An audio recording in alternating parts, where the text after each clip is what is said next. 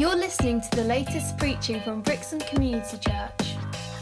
Well, John's already mentioned I'm talking about unity and the word united there. Now, in the football context, I have a lump in my throat because United reminds me of Manchester United, who my own team, Arsenal, do not have a good reputation with. So, we're not talking about football today. You'll be pleased to know. I don't want to talk about football at the moment anyway. And those of you will know why. But united means that we are in unity. Okay?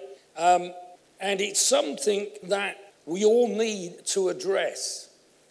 The Bible commands it. Okay? 1 Peter 3 verse 8 says, "Finally, all of you, live in harmony with one another." Okay, there's another scripture. 2 Corinthians 13:11 says, "Finally, brothers, goodbye. Aim for perfection. Listen to my appeal. Be of one mind and live in peace." And I could have chosen a lot more scriptures to emphasize the point that the Bible makes it clear that we are to be united. We are to be in unity. John said he's talking about prayer this week. I didn't know that. But I think any starting point with this particular subject is prayer. And Jesus is our example, isn't he? And he prayed that they all may be one, Father, just as you are in me and I am in you. So there was unity between Jesus and the Father. And he prayed that in John 17. Matthew 18:19, again, I tell you, if two of you agree about anything you ask for, it will be done. Now, your own prayer life is important to you, okay? Because it's relationship building with the Lord himself.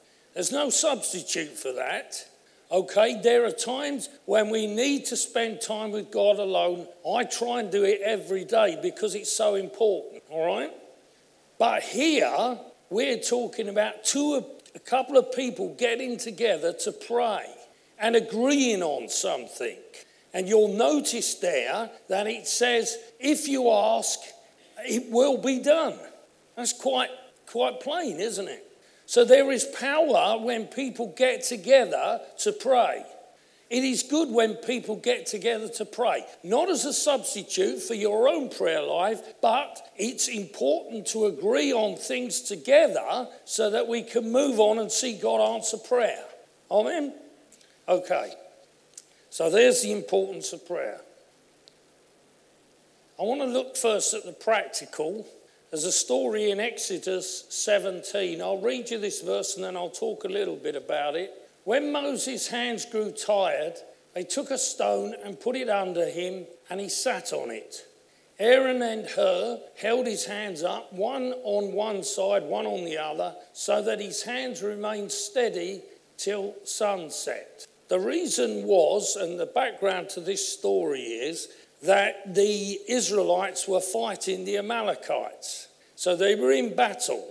And there was Moses high up looking out over the battle that was going on. While his hands were in the air, and I think probably an act of worship and honouring to God, the battle was being won.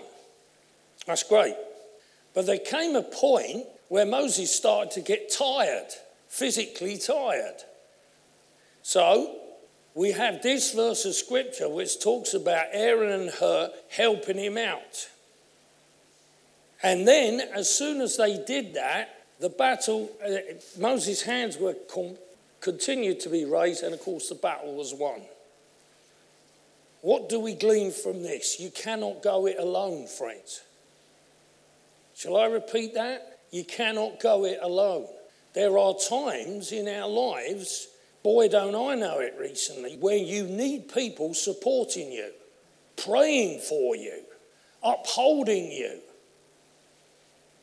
Now, because people are doing that, I will win the battle, won't I? I believe that. I may not be quite there, but I will get there. We all need each other, friends. As I look around, I know quite a few of you, but there are a lot of different personalities here. We'll talk a bit more about that because sometimes that causes problems. But we are many different people.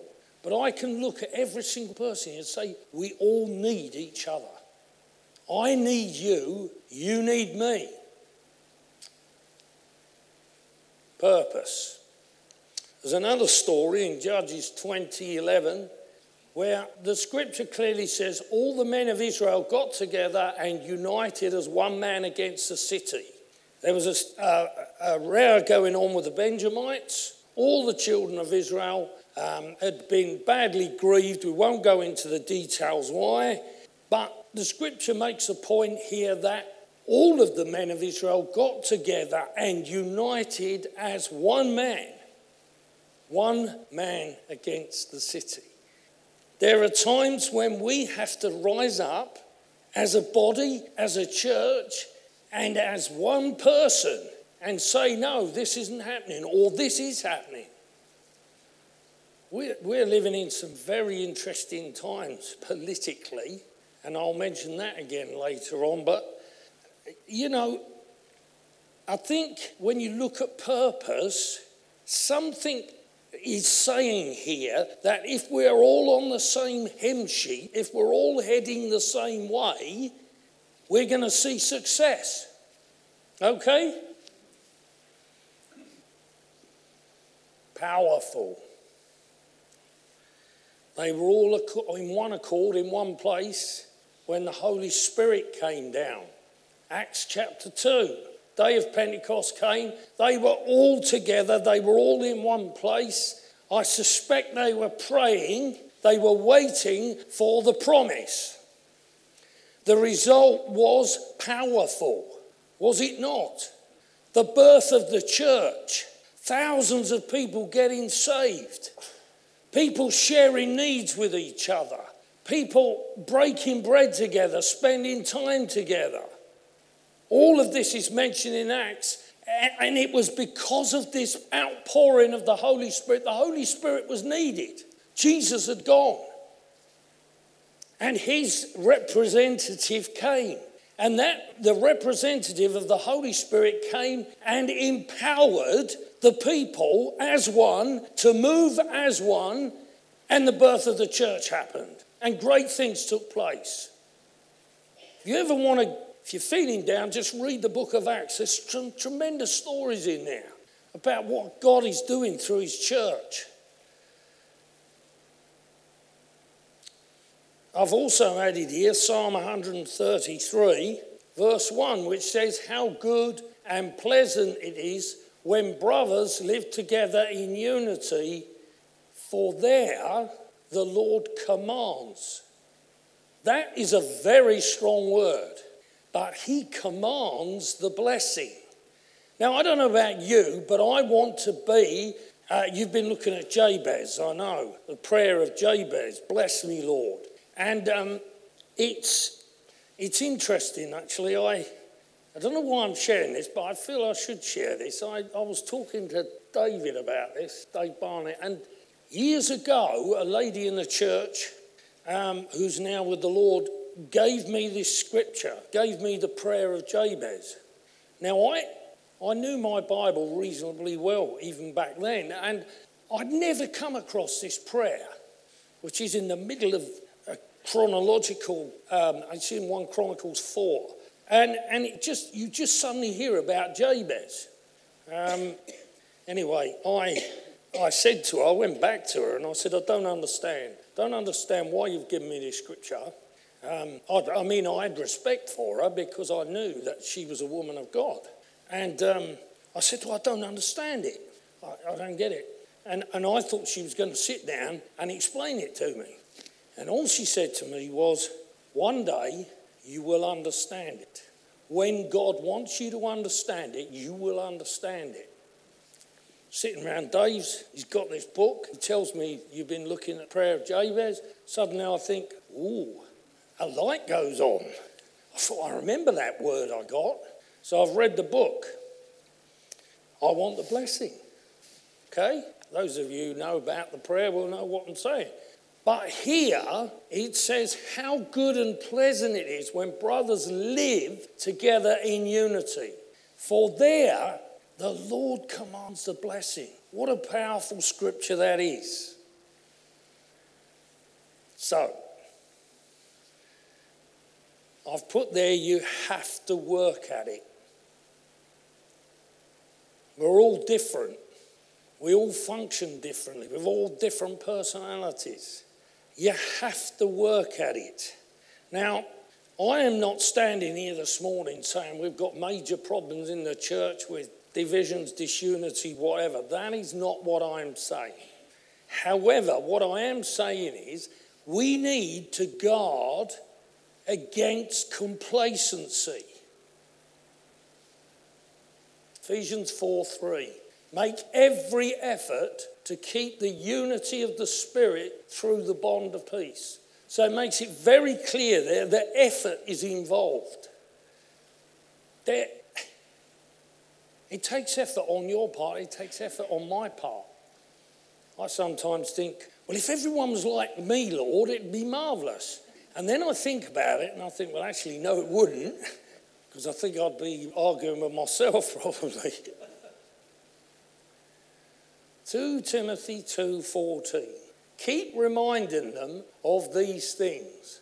Warn them before God against quarrelling about words. It is of no value. A lot of arguments, a lot of disagreements are over the most silly, stupid things. I have a blazing row with my wife. 24 hours later, you say to me, well, what did you argue? Well, I can't remember, really. We get caught up in silly things, don't we? 1 Corinthians 1 verse 10 says, I appeal to you that you all agree with one another so that there is no divisions among you. Now, I thought about this. Certainly, we do not want any divisions amongst us. But do we all agree with each other? I think not. I think it's quite difficult to agree with somebody else sometimes because you have a different viewpoint to the one that I have. So, have you heard the phrase agree to disagree? I think that sometimes we have to trust our leaders. You might not necessarily agree with something that's been put into place, something that's been said from here. You might not necessarily agree. You might have a different viewpoint. But when we pray and when we act practically and when we go on the journey with purpose, and we come to a point where we say, okay, I don't quite see it your way, but I'll agree to disagree, then we can all move forward. There needs to be within us a sense of purpose and unity that we are moving forward together. Whichever way we go about it, whichever methods we employ, we need to be fully behind it, even though maybe we can't quite see it the way that we would like to see it. Am I coming across correct? Do you understand the way I'm coming over? Does it make sense? Okay.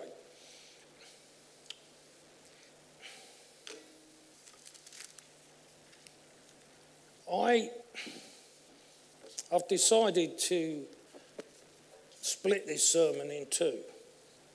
So you're not going to see any more up there. But what I am going to do is share some things with you that I believe God wants me to share, and we'll see where we go.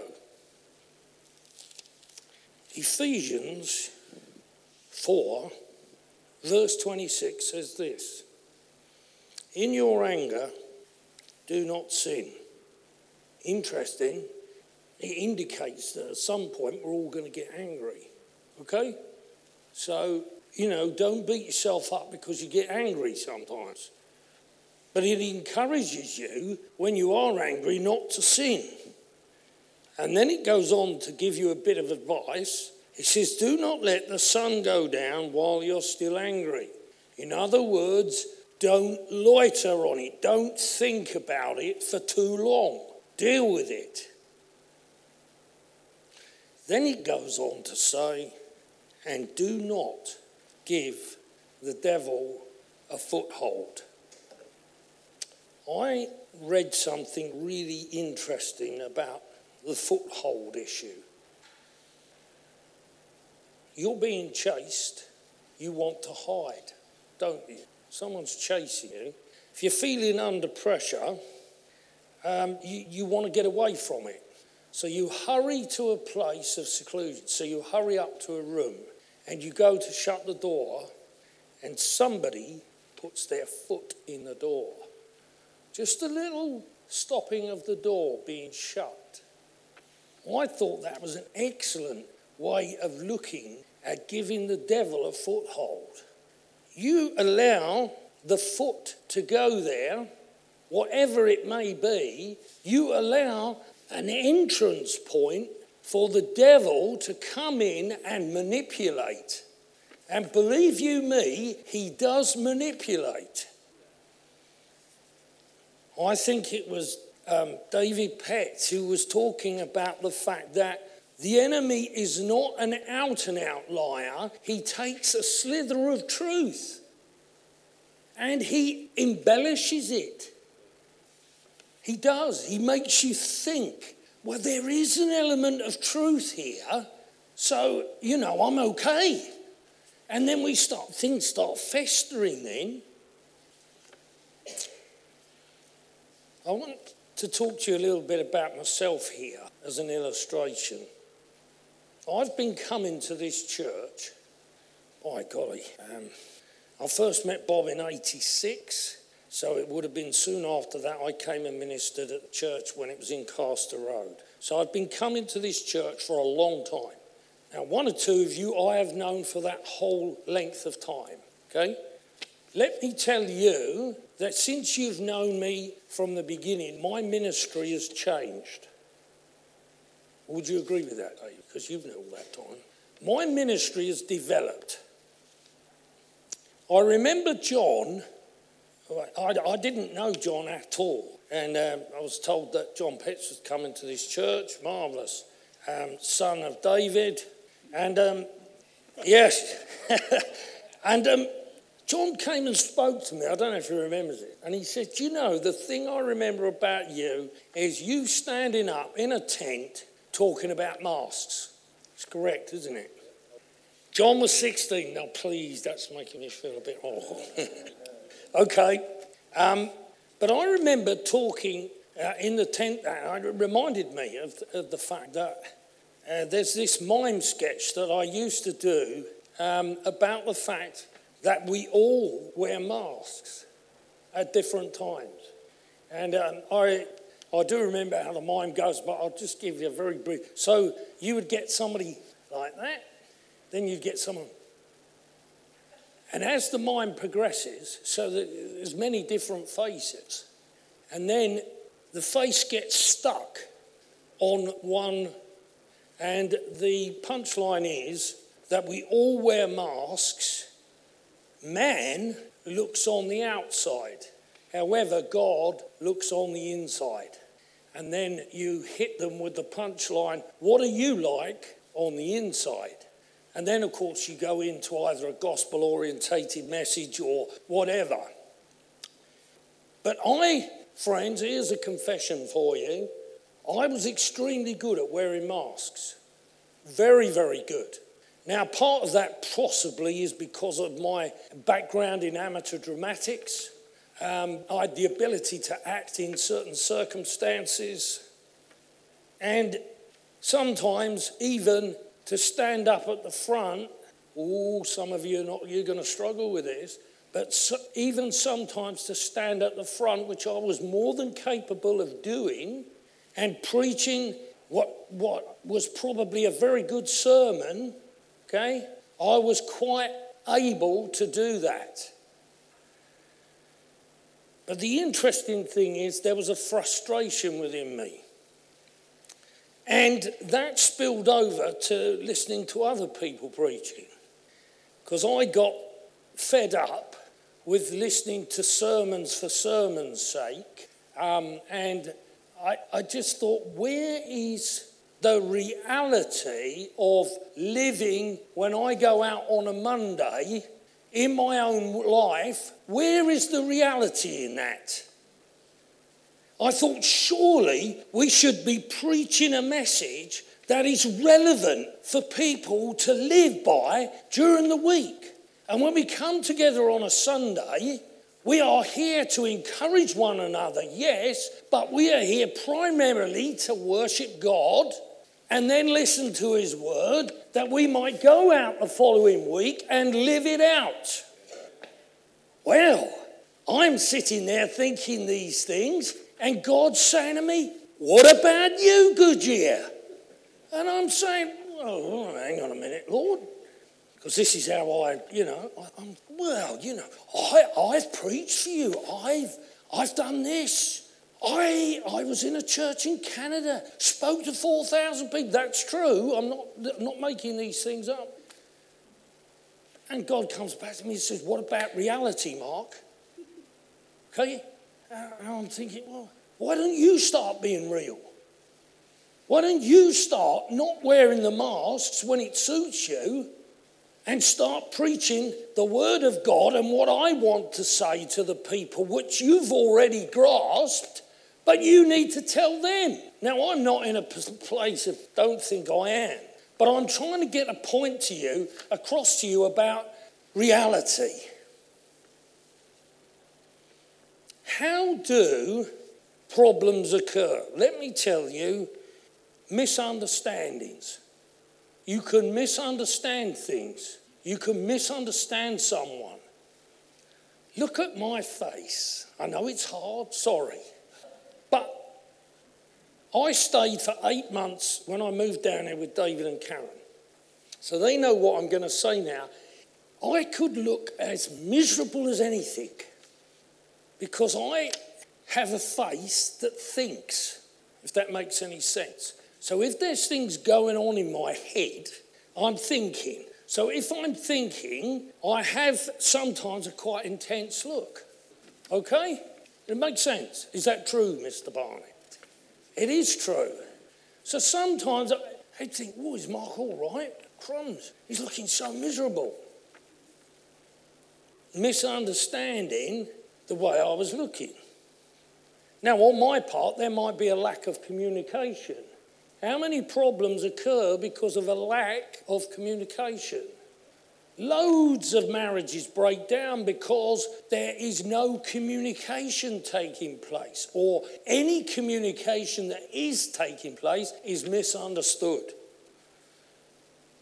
Sometimes as well, I have an issue with my voice. I come from Essex, as you know, and I've always had a large voice. It can come across wrongly sometimes. It can come across as being quite aggressive. I don't mean to come across aggressive. Some of you are smiling because I've probably been aggressive with you. I don't know. But I can come across in an aggressive manner. So people can go away from a meeting and think, Mark looked really miserable this morning. And when he spoke to me, he was so aggressive. And I don't know if I want to deal with him now. So now, I've exaggerated it somewhat, but that's how things can start, friends. Misunderstandings, bad communication or none, to avoid picking up the wrong idea. I'm going to close with what I'm going to say now. Mr. Black, Paul, the man is a pastor. Okay, that's not a revelation for any of you. I'm telling you, this man is a pastor. He has a pastor's heart. Now, that means that Paul cares about every single one of you in a passionate way. He does. Now, I'm not saying he's perfect, but that's his inclination would be to care for one and all. And if someone is upset, he would be upset himself and he would try and go and deal with it, correct? Yeah. Here's a revelation for you, friends. I am not a pastor. Now, that doesn't mean, before I carry on, that does not mean I don't care, okay? But what it does mean is I do not have within me the gifting that Paul has. So if somebody who I'm not that close to, in inverted commas, and let me say something here, you cannot be close to everyone. It is not possible. You can get on with people, and what I find is if any of you know anything about me, I like to explore the possibility of a warm living relationship with someone, and I will do that. And with some of you, I've done that. And some of you are on a journey with me, and some are further along the journey than others. But some of you will not be in that place with me. And it's not possible to have a close, warm relationship with everyone, friends. So if somebody who is not in that circle of my friends, and remember, I'm not a pastor, okay, and they upset me, what do? I go home and I think, it's only so-and-so. Yeah, well, I'm just being honest, friends. What happens if this man upsets me? I'm indicating John here. What happens then is it's more likely I'll think he didn't mean it. There's a misunderstanding. He hasn't communicated properly to me. It's not a problem. I'll move on. So I don't say anything. And then maybe 2-3 weeks later, something similar happens again. And then I think, it's okay. And then after, I'm using John as an illustration here, but if after 5 or 6 times, what's going on? He's totally oblivious to this. He doesn't know. But what's going on in my heart is I'm thinking, listen, there's something going on here. Me and John, we're not cutting it now. I am going to have to deal with this because it's starting to eat me up. And if I don't do something about it, friends, right, it will begin to destroy me and cause disunity.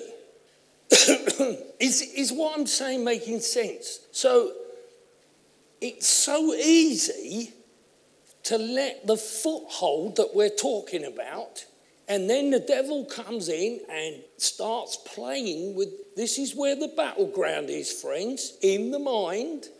He starts to manipulate your mind into thinking things. And well, John and I were never really that close, so, don't bother about it. And then what happens, 6 months down the line, there's a big thing and bang, we have a massive row. This, friends, it's not going to happen, okay? Please do not, this is not a prophetic message. I am trying to illustrate to you that somebody who is close to me has more potential to hurt me.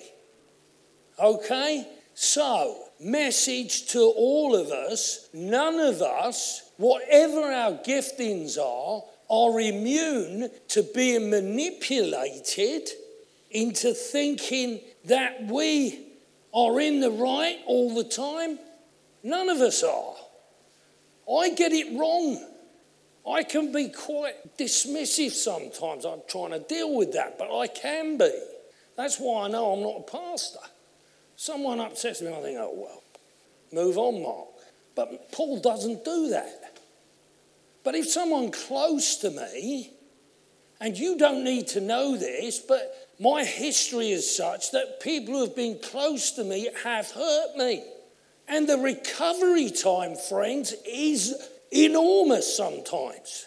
Now, I praise God and I thank God that I have recovered. And I'm in the place I'm in today. And one of the things, and I really do humbly say this, is that people say to me, Mark, I really get what you're coming from because you talk the real life. I've just given you reasons why I went on a journey to get where I am today. The person who preached in this church 30 years ago, however long it is not the person that's standing here this morning. Now, I know we're all growing spiritually, we're all developing, but I'm telling you that I now want to bring reality to people's lives through this word, this anointed word that we can all understand. But what I'm saying to you this morning is, be careful with misunderstandings. Don't not communicate, because often you will find out by communicating that you've totally misunderstood.